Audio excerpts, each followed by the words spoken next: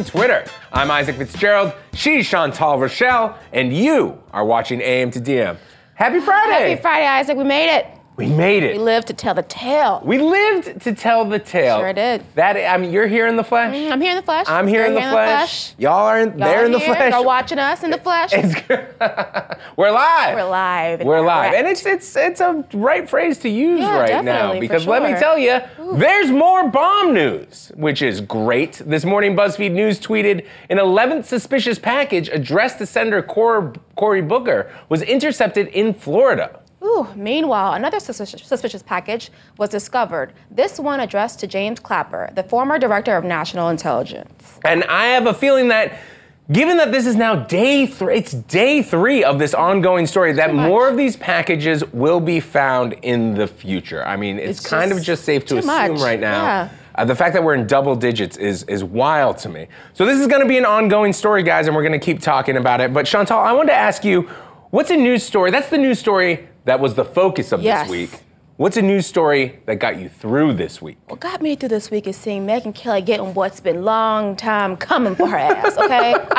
Listen, that's what got me, pushed me through, woke me up this morning. Got you out of bed. Put my 2 feet on the ground. Megyn got what was coming for her. Okay? And is you feel like it's a long time coming? Yeah, the fact that she even has a show on NBC, I'm just like, Fox News, is no one watching her trajectory and how terrible she's been with her comments? So even though I'm not here for her getting a reportedly large sum, that's not okay. Yeah. But overall, you're happy to know that she's maybe I will not be seeing a third hour of her. Smoothing right back into that position. Well, listen, here's a tweet from Jamel Hill. Understand that I'm not mad at Megyn Kelly. Get it how you live. I'm upset about a TV game that consistently undervalues and undermines black talent. Too many times, we aren't the answer until shit goes left. And that, truth. True story. And taking the unbothered route is my fellow Texan queen and former co-host of Today's Take on NBC, Tamron Hall. Yesterday, she tweeted, "Smiling ear to ear tonight with Al Roker. Bravo, Mr. Roker, for an incredible performance in Waitress musical. The entire cast lit up the stage. A magical Broadway NYC night. I'm blessed to know this icon." You think that's the voice? I imagine Tamron after she just whipped around her scarf and she jumped in the car. So, I must tell my fans how magical this evening was. What else happened today? How great was the musical that she just had to push? I loved it. It's so classy. I will say that is the tone in which I read it in my head as well. Literally. She seemed very kind of wrapped in a quilt of smugness. Exactly. Just this cashmere, just toasty. I also just love the opening line. Exactly. Smiling ear to ear with Al Roker. You know what you think that tweet's about. And then she's like, no, just Broadway. I'm just talking about Broadway. The musical was that great. Yeah. I loved it. It was, I would argue, a fire tweet. Very much so. A fire tweet, if you will. And listen, Twitter, we want to hear from you. Have you ever had to choose between delivering a classy read or taking the unbothered route? Let us know using the hashtag AM2DM. What's your go-to? Do you like to go in, do the classy read, or do you take the unbothered route? So I take the unbothered route most times because I just really don't have the energy and oftentimes don't care. But for this one, for Megyn Kelly, I would have had to be like, oh my gosh, this prayer was so magical. Excuse me as I go to my job after this and I'm as an employed woman. I would really lean into it. All right, so you would have, so we admire Tamron Hall. Yes, we applaud your restraint. Yes. Well done. I like take the unbothered route myself most times, but I find in 2018, there's maybe not room for being unbothered, especially when you've got Megyn Kelly walking away with the rest of that contract. Exactly, all that money. And speaking of seemingly undeserved cash payments, Maya Kosoff, you tweeted, Google could have fired Andy Rubin with cause, but instead they gave him a fond farewell and a $90 million exit package. That's right. According to a new story from the New York Times, Google paid Rubin a huge sum of money and gave him a loving send-off when he left the company, while managing to not mention a sexual misconduct claim that had been leveled against him. BuzzFeed News tech reporter Ryan Mack joins us now. Good morning, Ryan. How's it going? So, who is Andy Rubin? So Andy Rubin is the father of Android, which is, everyone has an iPhone, I guess, these days here, but Android is the most popular operating system around the world. You have anything but an iPhone, you're probably using Android. He's the creator of that operating system. He's the creator of that operating system. How long had he been with Google? He'd been there since Google acquired his company in 2005, and he departed around late 2014. Okay, and there was a slew of kind of inappropriate behavior that was reported by the Times. What stood out to you? Oh man, it's super bad. Some of the accusations in there are of coercion. He had multiple relationships with employees. One of the accusations that he coerced someone to perform oral sex on him in a hotel room. We're talking pretty awful stuff. Wow, and it wasn't a nice send-off, apparently, by Google. How did they send him off? How did they, seal the deal there?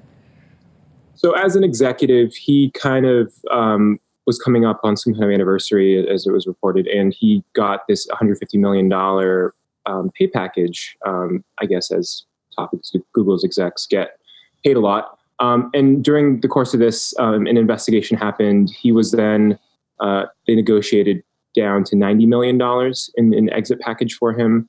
And he kind of was sent out the door. He got a glowing goodbye email from the CEO of the company, and it was kind of swept under the rug. And so no one's kind of known about this until now. No one's known about it until now. You posted a email that the Google CEO sent out to staff yesterday. What was in that email? I think that was actually even more eye-opening in some ways. Google responded by saying they actually didn't talk about Rubin's specific allegations, but they said that 48 people in the last 2 years had been dismissed for sexual harassment, 13 of which were managers. And that's a shocking number, I guess, in Silicon Valley, where people think it's progressive and forward thinking. These companies have some of the biggest issues here. Oh, looks like did we just lose Ryan Mac? Looks like and we got next guest coming up. But hang on, stand by just a moment. We're going to get Ryan Mac back because we do want to ask him one last question. Yes, for sure. Hey, buddy. Right, welcome back. Welcome back. You couldn't escape us. All right, so what did Andy Rubin, what kind of discrepancies did he see, or was his response in New York Times report? So he just tweeted this morning saying that it's part of a smear campaign. He's going through a divorce right now, and he's shocked that anonymous Google folks would comment on his personnel file. He claimed he never coerced anyone either. So I guess it's going to be a long kind of haul in getting to the bottom of this, I guess. Getting to the bottom of it, indeed. Well, thank you so much for joining us this morning, Ryan. All right, and we're going to do one last tweet here from Ryan Mac before we move along. If you're a Google employee and have an update about the policy around relationships within the company, especially among managers and execs, my DMs are open. And I think that goes beyond just Google, all right? Anybody in the tech industry, Ryan Mac is an incredible reporter. Yeah. Reach out to him if you've got a story. Absolutely. Well, here's an evergreen tweet from Parker Malloy. Stop rewarding people for being willfully ignorant asses. That's just words to live by. I want a shirt. But in this case, we're pretty sure Parker was speaking about Caitlyn Jenner, who announced Thursday that she's no longer supporting President Trump. But just so we're sure, Parker joins us now. Good morning, Parker. Good morning. So you were talking about Caitlyn, right? Yeah. Yes, I was. All right, and why do you feel that Caitlyn Jenner's op-ed was just too little too late?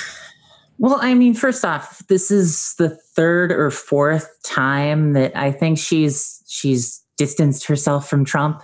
But like the previous times where it was the trans-military ban, she was like, call me Donald, we need to talk about this or something like that. Really, I think she just wants his attention. I feel like if Trump would have called her whatever, not changed a thing, she would still be, running around saying Trump's the dude. But, this was just, sorry. The whole thing, her whole op-ed didn't really say much. It just said, I was wrong. And it's like, we all tried to warn you. And maybe right now, what the world needs to hear is not the story of someone saying, hey, I was wrong, but, stories of people who know what's going on, who really know what's going on, to kind of push back. Because if you look at the amount of coverage this story got, a possibility that the government's going to begin a rulemaking process that could kind of wipe out the legal protections of an entire group. It spiked on Sunday, and then just tapered off. So it was very short. There's a lot going on in the world. There are bombs being sent all over the place. So, you really got to hit the news cycle hard if you want to make any sort of impact. But, rather than putting out a story or putting out op-eds by, people who work for organizations like the National Center for Transgender Equality or the ACLU or any of these groups that are actually fighting this or warning about this or trying to tell people about the repercussions, it's the Washington Post ran a story about a conservative trans woman on Monday and then Jenner's on Thursday. And neither one said they were leaving the Republican Party, which, that seems odd, So, I think that sort of speaks to one of the big problems with the way, with the way media covers LGBT issues, just generally. If you look back at the election, look at the lengths journalists went to paint Trump as pro-LGBT, when every pro-LGBT thing he said was mostly just covered for his anti-Muslim views. And my colleague at Media Matters, Matt Gertz, had a whole thread about this the other day that was great. And, it's like, we need to hear some honest voices and not stunts, and, doing something about, whether it's the 1,000th, I voted for Trump and then something went wrong and now I'm not sure about Trump, profile, or whether it's Caitlyn Jenner writing an op-ed where she says, I don't support Trump anymore. She already said a couple months ago that she wasn't going to vote for him again. So I really don't understand why this is even news and why she's being rewarded with, space in one of, the few legacy media outlets that, can still sway public opinion a little bit these days. Absolutely. And you said she's been rewarded. What do you say to folks who are praising Jenner for speaking up about this and finally calling her stance and how she feels about Trump? Well, I think it's better late than never. Like, I would rather people come around on an issue. And that's good, whether it's Caitlyn Jenner or, on other issues. Or another example that I used in the thread was Max Boot, who's a conservative who, over the past several years has kind of realized that maybe the party doesn't represent his views. And he's been getting a lot of praise over in his world for, calling out his own party and understanding that racism exists and stuff like that.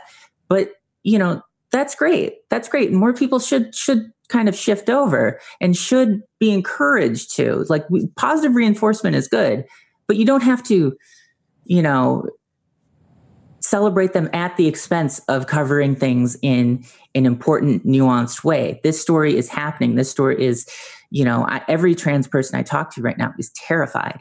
And we're hearing the story of someone who's just going, well, I was misled. We all told you, Caitlyn, all of us. We all told you. Yes. Parker, before we let you go real quick, who are some of the people whose voices you would like to see? New York Times, take note. Who should be writing op-eds? Sure. Well, New York Times published one op-ed by Jenny Boylan, she's great. But, I feel like, honestly, it's like not my voice. We need to hear from, people like Janet Mock or Laverne Cox. I think that they, both of them, Laverne Cox has been, I think the other day she was in Massachusetts helping to kind of try to bring attention to the fact that on election day, the state of Massachusetts will vote on whether the state will keep its law to protect trans people or not. That's something that, hasn't gotten a lot of attention, but it's really kind of, it's important. So it's great that Laverne's been out there doing that. And yeah. Absolutely. It's very important indeed. Well, thank you so much for joining us this morning, Parker. Yeah. Thanks for having me again. Really appreciate it. All right, listen, we've got a lot of show today, so we're just going to get right into it with some fire tweets. You ready? Let's do it. Let's do this. Fire! All right. Fire! Let's go. Lori, you tweeted, how about most of us go high, but we bail out the ones who go low?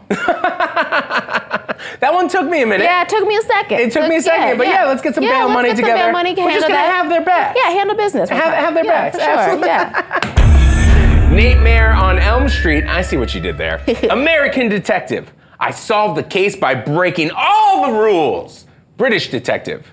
I solved the case by noticing a specific umbrella.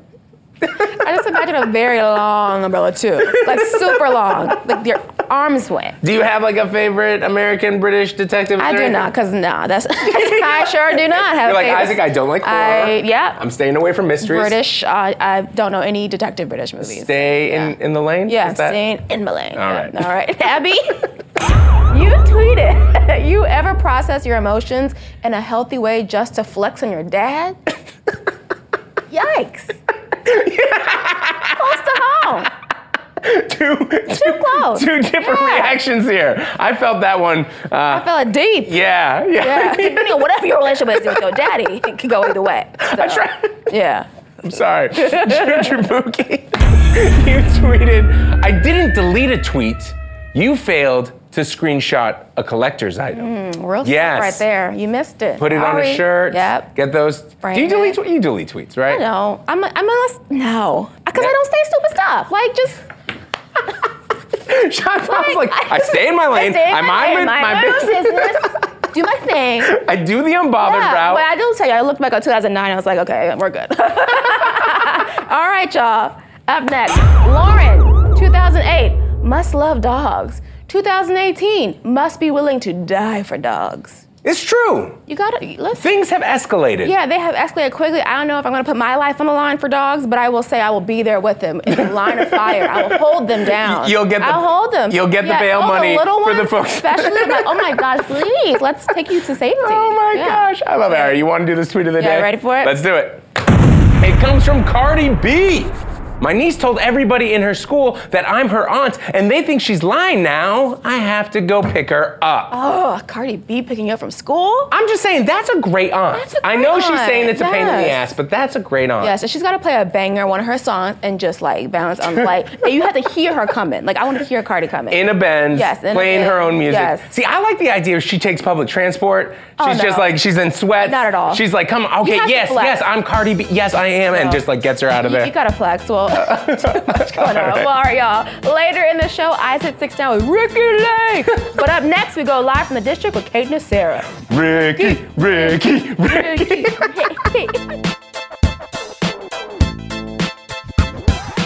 Welcome back. We're going live from the district with BuzzFeed News DC Bureau Chief Kate Nasera. Good morning, Kate. Morning, guys. How are you? Doing well. Doing good. How are you? I like that leather jacket. How are you doing?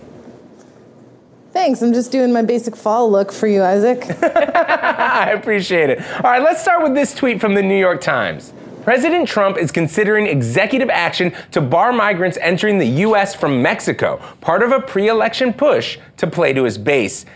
Kate, that is wild, and I wanted to start here. Does the president actually have the authority to do this?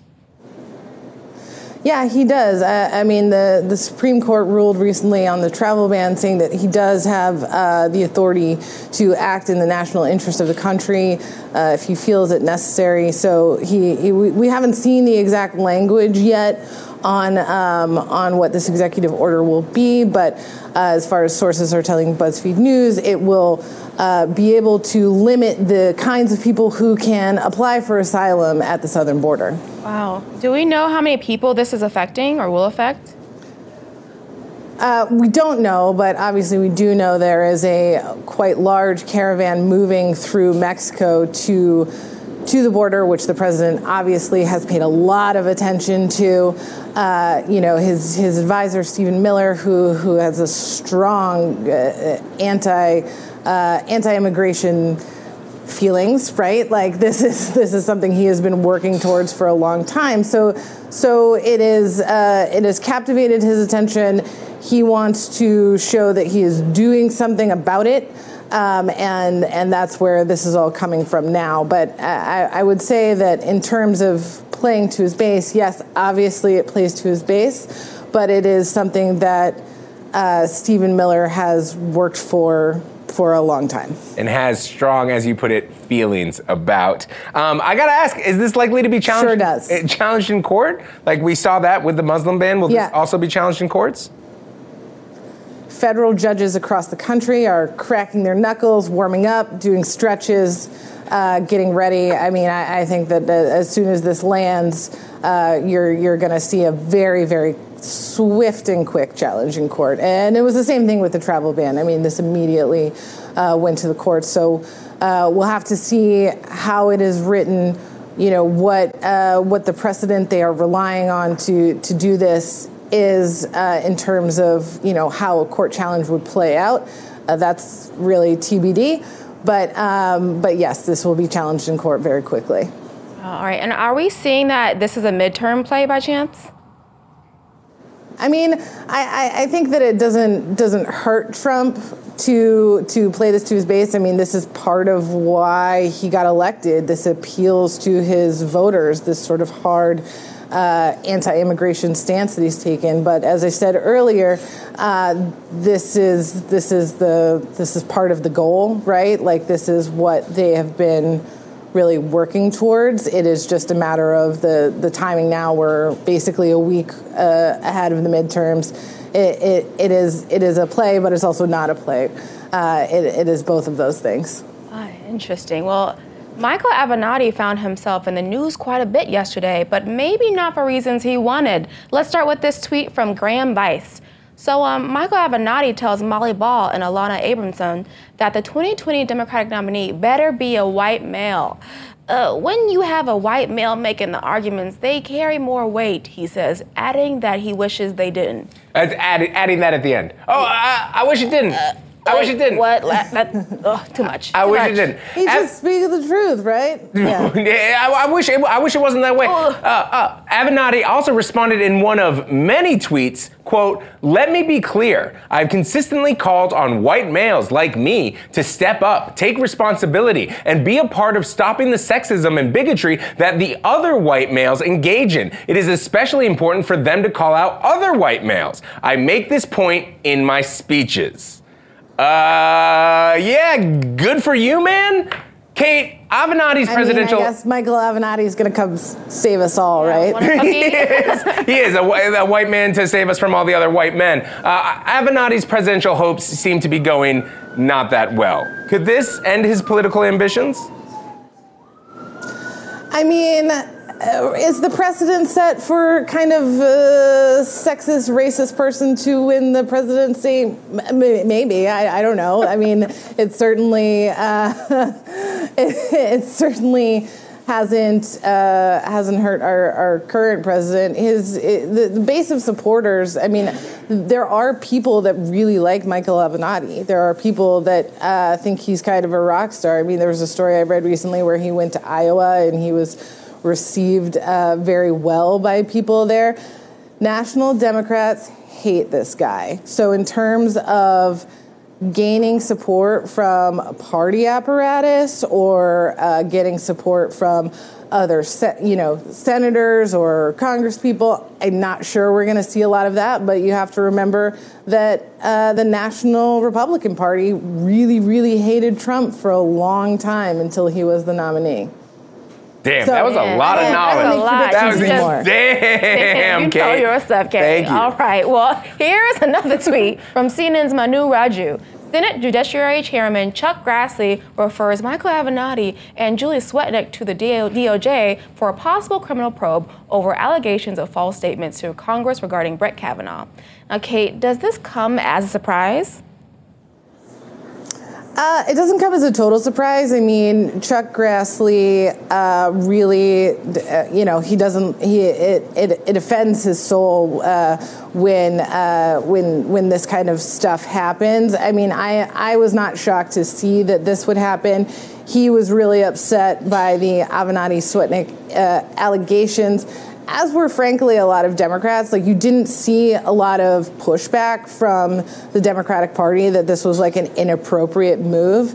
And so now what happens, the DOJ is going to treat this like a normal tip that comes into them, and they can investigate it or they can not investigate it. But given Michael Avenatti's stance towards the administration, I would not be surprised to see the DOJ take this one up. Okay, and what would they investigate exactly? Yeah, so they would investigate, they would try and see if Avenatti lied, if he inappropriately tried to sway Ms. Swetnick or any other of the witnesses, if he made false statements to Congress. We won't actually know what they are investigating because typically we don't know what the DOJ is doing until there is an actual indictment and charging. So it'll be in a black box for a while. Until they come forward and feel like sharing something with us. Wow. So how has Avenatti himself responded to this referral? I mean, he's trying to be a tough guy and saying, whoa, I got you, Chuck Grassley, because now we're now we're opening up a new investigation into Brett Kavanaugh. Not really. I mean, as I said, it is up to the DOJ to investigate what they want to investigate. So if they want to just investigate Michael Avenatti, that is what they will do. It is not like a court of law where suddenly Brett Kavanaugh is open up to a lot of discovery. This is what the DOJ will do this in private until there's potentially a charge. All right, well, that's something we'll definitely keep an eye on. Kate, thank you so much for joining us this morning. Thank you for having me. And up next, you're going to get to see my conversation with Ricki Lake. Ricky.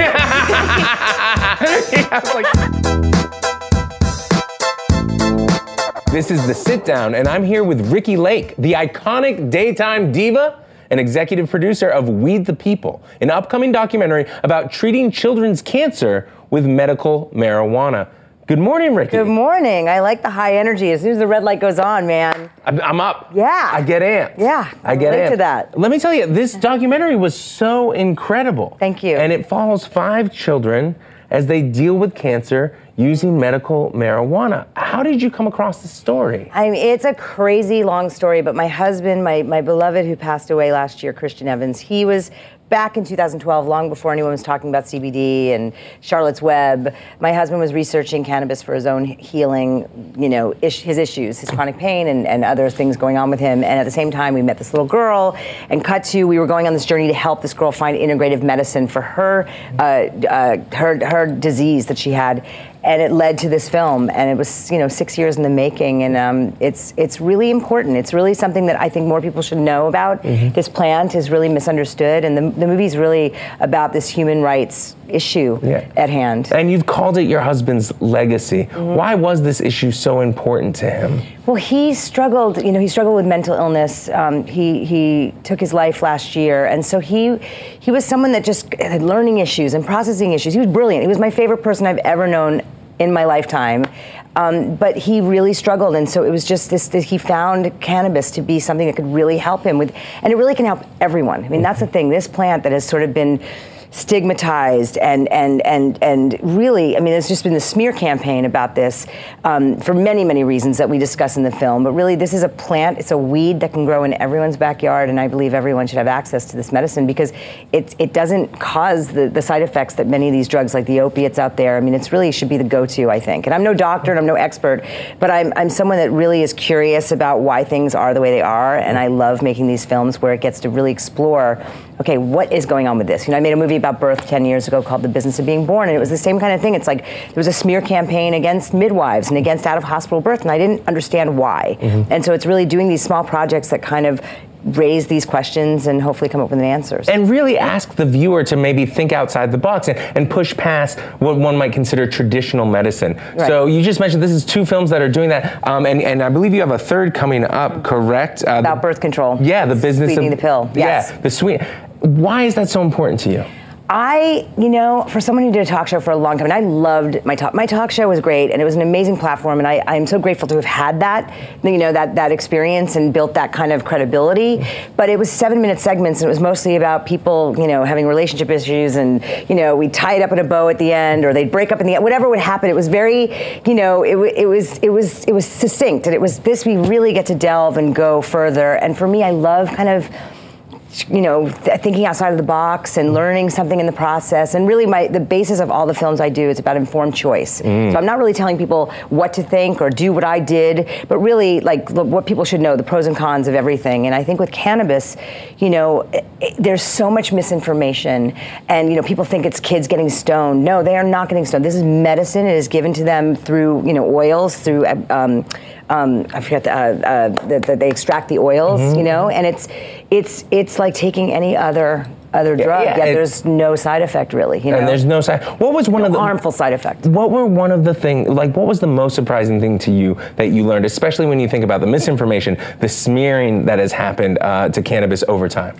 Well, I don't want to give the film away, but the results are dramatic. I mean, these children, are really terminally ill, and so a child, when they've done the chemo and they've done the radiation, and there's nothing more they can do, they send him home basically for palliative care and goes on cannabis oil for 3 months, and then no sign of disease. I mean, literally.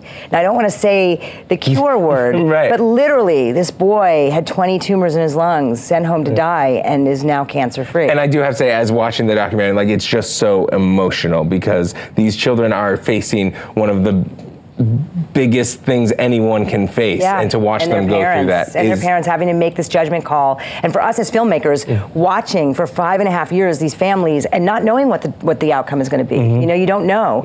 So it's really hopeful. I think it's a movie that offers a lot of hope and raises a lot of questions and answers. And I'm really, really excited to present it. And like what you're saying, you're presenting the information, not telling people what to do. You did mention Ricki Lake. You did mention the talk show there for a little bit. Is there anything, when you look back at those years, at the advice that you gave, you're 24 years old, is there anything you would have done differently, or is there any standout moment that you have? I mean, I'm sure each show I could cringe at something I said or did, but I like how I treated people. I look back on it, I was very young and I was very green, and I really didn't have much of an opinion, like I did, but I didn't really have a point of view. I didn't know who I was. To think back who we are at 24 and who we are in our 40s, it's really, really different. But I treated everyone with respect. We did so much for gay rights, for relationships of all kinds, for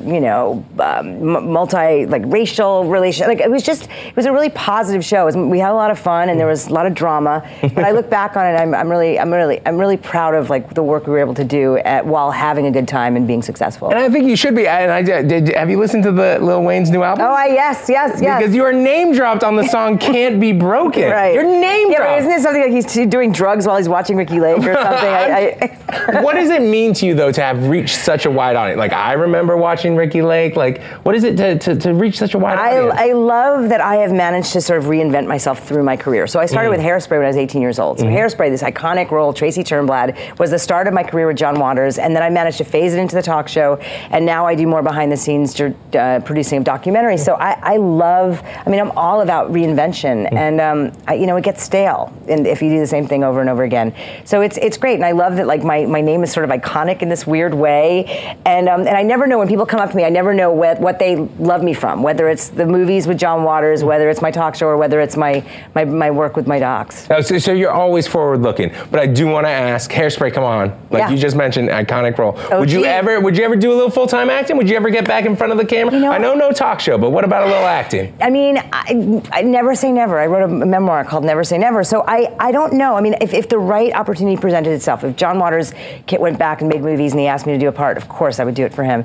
But I don't think I'm that. I mean, I've done good acting work. I've been good in films. Yeah. I'm not it doesn't come as naturally for me as being myself. Well, I'll say this. You are making such important documentaries. Thank you. I really do appreciate it. That said, John Waters, man, if you want to get back into it, get the dream team back together, that would be pretty great. I'm available for him. Ricki, thank you so much for joining us. We really, really appreciate it. Weed the People hits theaters on October 26th. Stay tuned for more AM to DM in just a moment.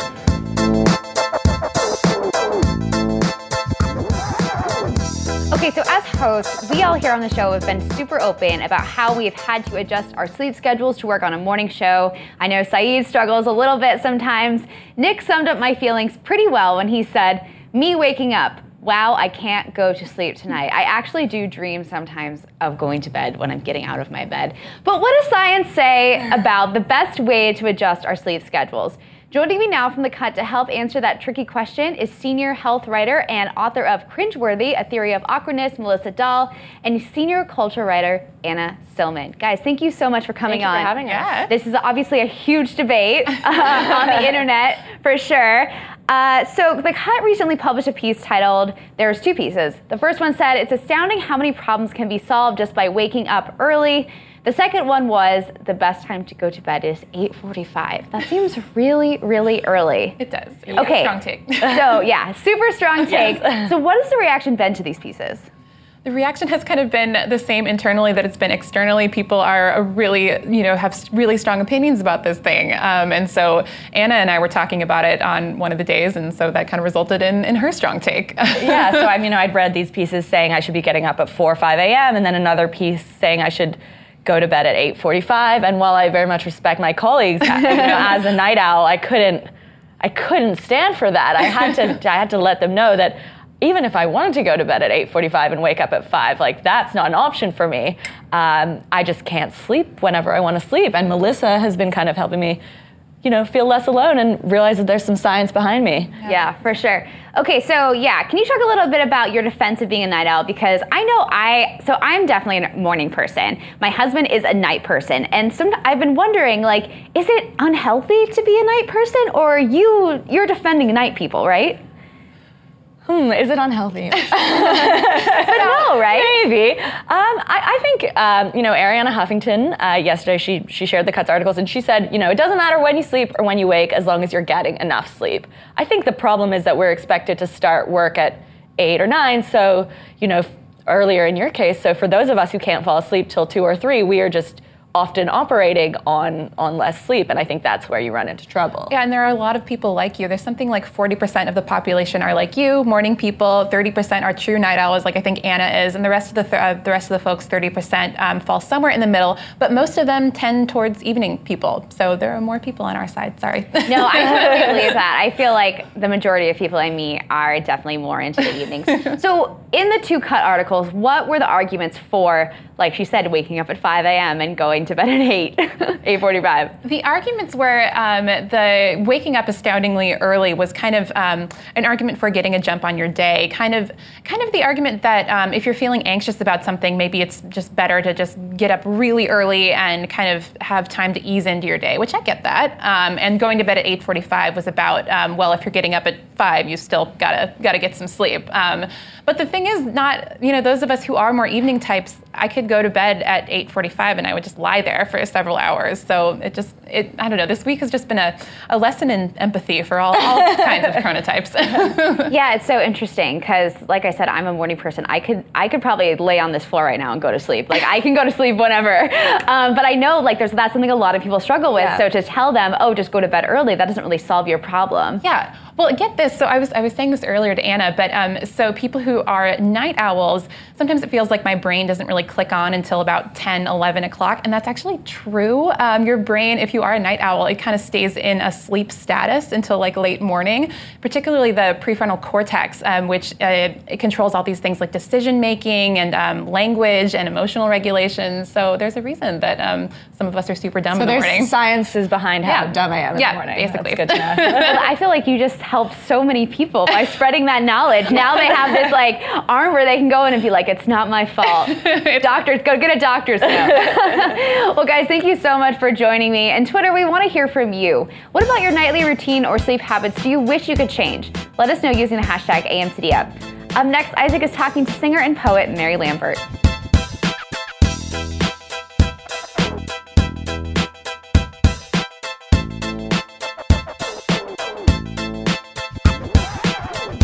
This is Poets Hotline. Today I'm with singer, songwriter, and poet Mary Lambert, who has a new collection of poetry, Shame is an Ocean I Swim Across. Good morning. Good morning. How are you? So good. It's so good to see you. It's good to I like see the you fall. I'm getting very fall vibes, and I love it. Thank you. It's like skanky fall. Skanky fall. It's like you have a way with words. It's like you have a way with words. We wanted to start off by just asking you to read the first poem in your collection. What's the title? It's called How I Learned to Love. I'm gonna just let you take it away. Okay. When I was 15, I hated everything except for Weezer and maybe like 2 people and cereal. One time a boy grabbed me in the music room and kissed my neck in front of everybody. I did not want to be kissed. I did not know what to do. And so I laughed. I knew you were supposed to laugh after things like that. The world had taught me to dress up my trauma in short skirts and secret bathroom crying, to protect the fragility of boys at all costs. When I was 5, my father molested me. You become a strange human that way. You cannot whip yourself awake as a child. I should have been born a bird. When I turned 6, I stopped talking. When I was 25 and my name was on the radio, I asked people to write poems and send them to me. Maybe because I was starved of honest humanity, half of the poems were about slit wrists. I do not want to know any more about this brand of humanity. All I know of love is hunger. When I met you, I planted my heart into the heavy earth. I was scared, but you smiled back. Thank God I was not born a bird. Clap it up, ladies and gentlemen. Come on. Thank you. Thank you. That was absolutely fantastic. It's amazing. In the collection, you write about trauma, you write about mental health. Why is it important? What motivates you to tackle these issues? I like to talk about things that are uncomfortable because they're usually the most important things. And I think a lot of people harbor shame for stuff that stuff that happened to them, stuff that was circumstantial. And I think that can be some of the most painful stuff to carry. And there's not really a reason for it. I think our brains do certain things for coping mechanisms, and I think sometimes they're helpful in those specific traumas. But I think just as a person, like I attempted suicide when I was 18, and now as a 29-year-old, I can't even fathom. Like my life is so precious, and I feel much more careful, and like I see the value of it. So I understand what shame does to a brain and what shame does to a body. And so this collection was important for me to write because I can see all sides of it. And if I can encourage anyone else to be, to confront maybe their own inner turmoil and their processes, then hopefully I can encourage other people to live a more full, uninhibited life that is less riddled with shame. It's like my prerogative. Absolutely. A way of almost going back and kind of re-examining these moments that we've maybe locked away or buried deep. Right. You also do the same in your music. Do you approach writing, say, lyrics to writing poetry differently as an artist? Yeah, they're different beasts for me. I think when I write music, it's much more of like this divine, insular, like moment that I feel like I have with God, and it's for me it feels very spiritual. And I kind of even go like I feel like my eyes roll in the back of my head, and I'm like The Exorcist or something. Opposite of it, I'm like an angel exorcist, actually. The opposite of The Exorcist, just to be clear. And when I'm writing poetry, I feel like I'm a bit more technical, and I think about structure and form and craft, and I think. And I'm also thinking about messaging and what I want to say that's very clear. So actually writing this was terrifying because I'm so used to doing spoken word and really controlling how people hear me. And so putting it on a page, I was like, but they're not going to know what my voice is. And so that's terrifying. You're not going to hear where my inflections are. Yeah, exactly. And I can't control how they emotionally feel. And so I'm contending with it. And so I came to peace with it when I recorded the audiobook. Okay. Like my little bit of control. You're like, I can have that. But no, it's also an important part, kind of, right? Letting your artwork go to be interpreted out in the world. Right. I wanted to ask, you're an openly queer artist. It's very important to you. How do you deal with just 2018, with the messaging out of the White House? Yeah. I think more than ever, there's an urgency for like marginalized voices to share their stories. And I feel like people that have larger platforms, it's like a civic duty to share and uplift each other and make sure that what we're getting, what our minds are focusing on, what our media is focusing on, and what we choose to fill our ears and our eyes and our brains with are messages that continue to tell a complete story, because I feel like we often get a very canned narrative from sort of this public eye thing, and I wish that more voices were on a platform that had stories to tell. And I think when we give people opportunities to do so, it's a win. Like we win, because it gives a full, complete idea of experiences, and it makes life and the world so rich and vibrant. And I feel like we're missing that. I feel like we're getting so much rhetoric of really scary, dystopian, like, you know, Orwellian fear, and I'm personally scared, and I'm contending with like wanting to watch the news to be connected, and also being like, I have to also protect myself from this kind of top-down exactly narrative. And I think you're absolutely right. The way we fight back against that is more people telling their stories. Right. What advice would you give to somebody who's trying to find their voice, who's, whether it is as a poet or as a singer-songwriter, like what advice would you give to somebody who wants to figure out how to tell their own story? I think at least what worked for me is to just really retain authenticity, whatever road you choose to express. But there's so many different ways to express yourself. It's creatives aren't the only people that, you know, have outlets. There's also like my friend does this thing of digital storytelling, and there's I don't know, there's so many different, there's painting, and then there's like, I don't know, leading a group thing or community building. Hiking. Yeah, yeah, exactly. Petting dogs. Like, whatever way you need to live your fullest, most complete life is like what I fully believe in, and remaining authentic and vulnerable so that we have the ability to connect with each other is what's going to save the world. I absolutely love that, and I feel inspired by that. One last question, because it spoke to me so deeply in this collection. Body positivity. Yeah. There's so much in here. What's a way to help with that messaging? What's a way to get more body positivity out there in the world? Yeah, I mean, it's one of my favorite things to talk about, because I feel like so often, like, kind of figures and memes and things go around, and it's just like, love yourself today and love your body. I was like, if that were possible, I would have done that 10 years ago. We'd be doing like, it. What are you doing? Give me a concrete tool. So I'm my next book, I'm working on a guidebook of like how to love your body. So I will, like, there's like concrete tools that I've learned that I've like, that, I mean, if you would have told me that I would be on like stages wearing crop tops, I would have punched you in the face. And now I'm like 250 pounds and like wearing a crop top and dancing and jiggling, and I love it.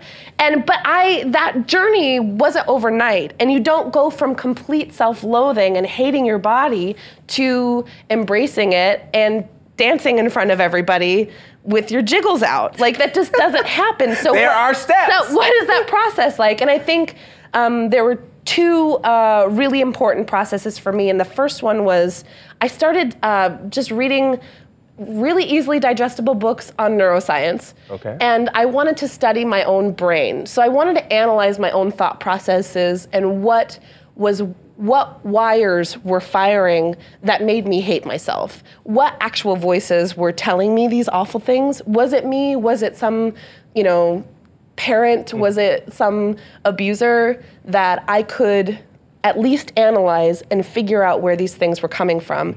Then I can start the process of changing those train tracks and hopefully get on a better path of better self-talk and things like that. And better synapses. Yeah. All right, well, listen, when's that book come out? I don't know. All right, well, I'm going to look for it when it does. In the meantime, thank you so much for coming on the show this morning. Shame is an Ocean I Swim Across is available now. It's a wonderful collection of poetry. Please do pick it up. Up next, Stephanie is talking to Huda Kattan about creating a beauty empire. We'll be right back. That was awesome. Thank you.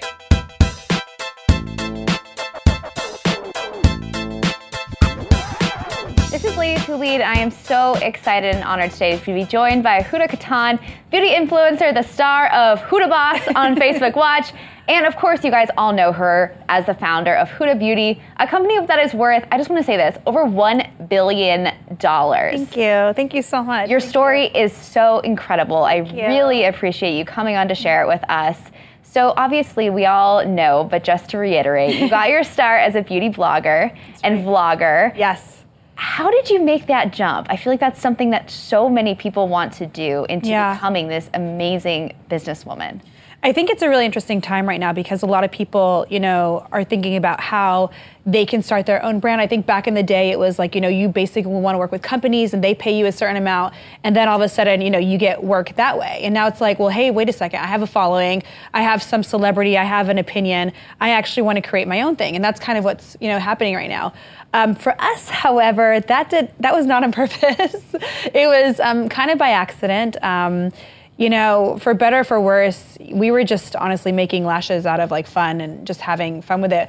I took a loan from my sister for $6,000 and I was like, hey, hopefully this works, but if it doesn't, I'm gonna pay you back $6,000 every time I wear a lash. And I have a really nice sister and she somehow agreed to that. So it was just like, it was just a test. What was the thing that sparked you to create those first set of false lashes? There was really a need, to be honest. People were messaging me, they were messaging my sisters, they were, emailing us like, oh my God, what are you guys wearing? What are you guys doing? And that's kind of how it happened. And then kind of, similarly, when we got into makeup, it was a risk because makeup is obviously such a huge investment, especially when you are, somebody who's, really trying your best to stay afloat, because this was the time where, we bloggers were not really people that, brands spent money on at that time. Now it's really popular, but at that time it wasn't. So it was really challenging to try to find a way to fund it. And we took a risk and luckily it paid forward. Yeah, we've talked to so many female entrepreneurs, and one of the things that they always talk about is it's so hard to get men who control so much of the business world to take our products that would actually benefit women seriously. Did you face any of that at all? You're nodding your head, so I think you did. I actually, that was a huge problem for me because, also being in the Middle East too, I think one of the problems was that people just looked at us like, it was just a hobby and we didn't know what we were doing and that they knew better. And it was challenging because, ultimately we forget all the business stuff, forget all of those things. You know how you feel as a person, as a woman who's using these beauty products, you know how you feel about that. And for better or for worse, can you sell products based on emotion? Absolutely, that's what marketing does. And maybe we weren't doing what was traditional, but we were definitely doing what we felt was real and what was right. And it was definitely challenging because, we got a lot of pushback from, men in suits, telling us how to do things. And it was challenging. It was probably the hardest thing that we went through. How did you keep pressing on? What did you tell yourself when you were getting all of these men telling you, I think also from the beauty industry, I feel like people are like, oh, that's silly. That's kind of women's stuff, whatever. Yeah. How do you keep pushing on and have that fortitude to be like, no, this is a good idea and this is going to work? I think one thing I've always done, and I still do it to date, I've never had a plan B. And I think that's really important. I think, you're just going to have to make it happen. My husband bought me this really amazing thing. It's Ashley Longshore bag, and it says Plan A. It's a birth control thing. It's hilarious. But on the back of it has Plan A, and I literally put it on my shelf in front of where I sit. So I see it all the time. It says Plan A, and I always think you never have a Plan B. You make Plan A work no matter how it happens. You don't think about it. And sometimes I don't think about it. I'm like, this is just, I have to make it happen. So, I don't doubt myself. I try not to. I feel like you using a thing that was originally meant for birth control as a motivation to push forward as a female in the business space is one of the best things I have ever heard. And I love her. Yeah. She's amazing. That is totally amazing. Okay, so one of the trends in beauty that I wanted to get your take on is this. I feel like obviously Fenty came out, and she was one of the first. Rihanna was one of the first people to offer, a bunch of shades of foundation. Yeah. And it's like the beauty industry kind of looked at itself and was like, oh, we should be doing this too, even though obviously they should have been doing it long ago. Right. And now they're really pushing inclusivity and having more shades, and that's something you guys have been doing forever too. Thank you. And I'm just curious, what is it like to see that shift, especially as a woman of color yourself? I think, it's just so necessary. I think part of the problem, part of the reason that we got really passionate when we were creating so many tones is while we were creating it, it was almost like, people who have different skin tones are almost like not a part of the conversation. So it's almost like, oh, this is beauty, but you're not a part of it. And so it was actually a really emotional thing for us to, when we were developing colors. And I think ultimately, it's a conversation that needs to happen. Yes, there were like some political movements that made it really powerful, made it very strong. But I just think it's really necessary. I do think to some extent, it's really hard to offer a shade for every single person because no matter how light or dark you are, there are also so many tones. So I think it's going to be a work in progress. It's never going to stop. I think the conversation is just going to continue forever and ever, and I hope it does. It's really important. Well, I know you inspire so many women and girls who watch your channel. If there's one thing you wanted to say to them about entrepreneurship and having your own business, what's like one big lesson you've learned? I think this may sound really funny, but one of the things that I really struggled with, and I said this just a minute ago, like I try not to doubt myself, but I really struggled with that in the beginning because I constantly doubted myself. And I think it really does pay tremendous value to really take a risk on yourself and to believe in yourself. Even when everybody around you, even sometimes some very close people to you, don't believe in you. I think that intuition is something that is so powerful. When you have it, believe it.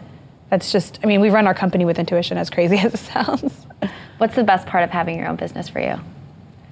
I think this might sound weird, but being a mom, I guess like I get to show my daughter what a woman is capable of doing. And, she also teaches me a lot about also how to run my company, believe it or not, because I feel to some extent, to my team too, I almost like want to and somehow like mother them as well, and also show them what they're capable of and, give them wings as well. So I think being a mom is, I think a lot of times as a woman, you're not encouraged to be a mother when you're working, and I think ultimately you can actually be a mom, and it can help you in your business. Yeah, you had your daughter, as you were starting your business, or she's here. Yeah, I know she's right over there. It's so cool that you brought her. I love that. Well, thank you so much, Huda. I could talk to you all day, but we got to end it here. Isaac and Chantal are back next with your tweets.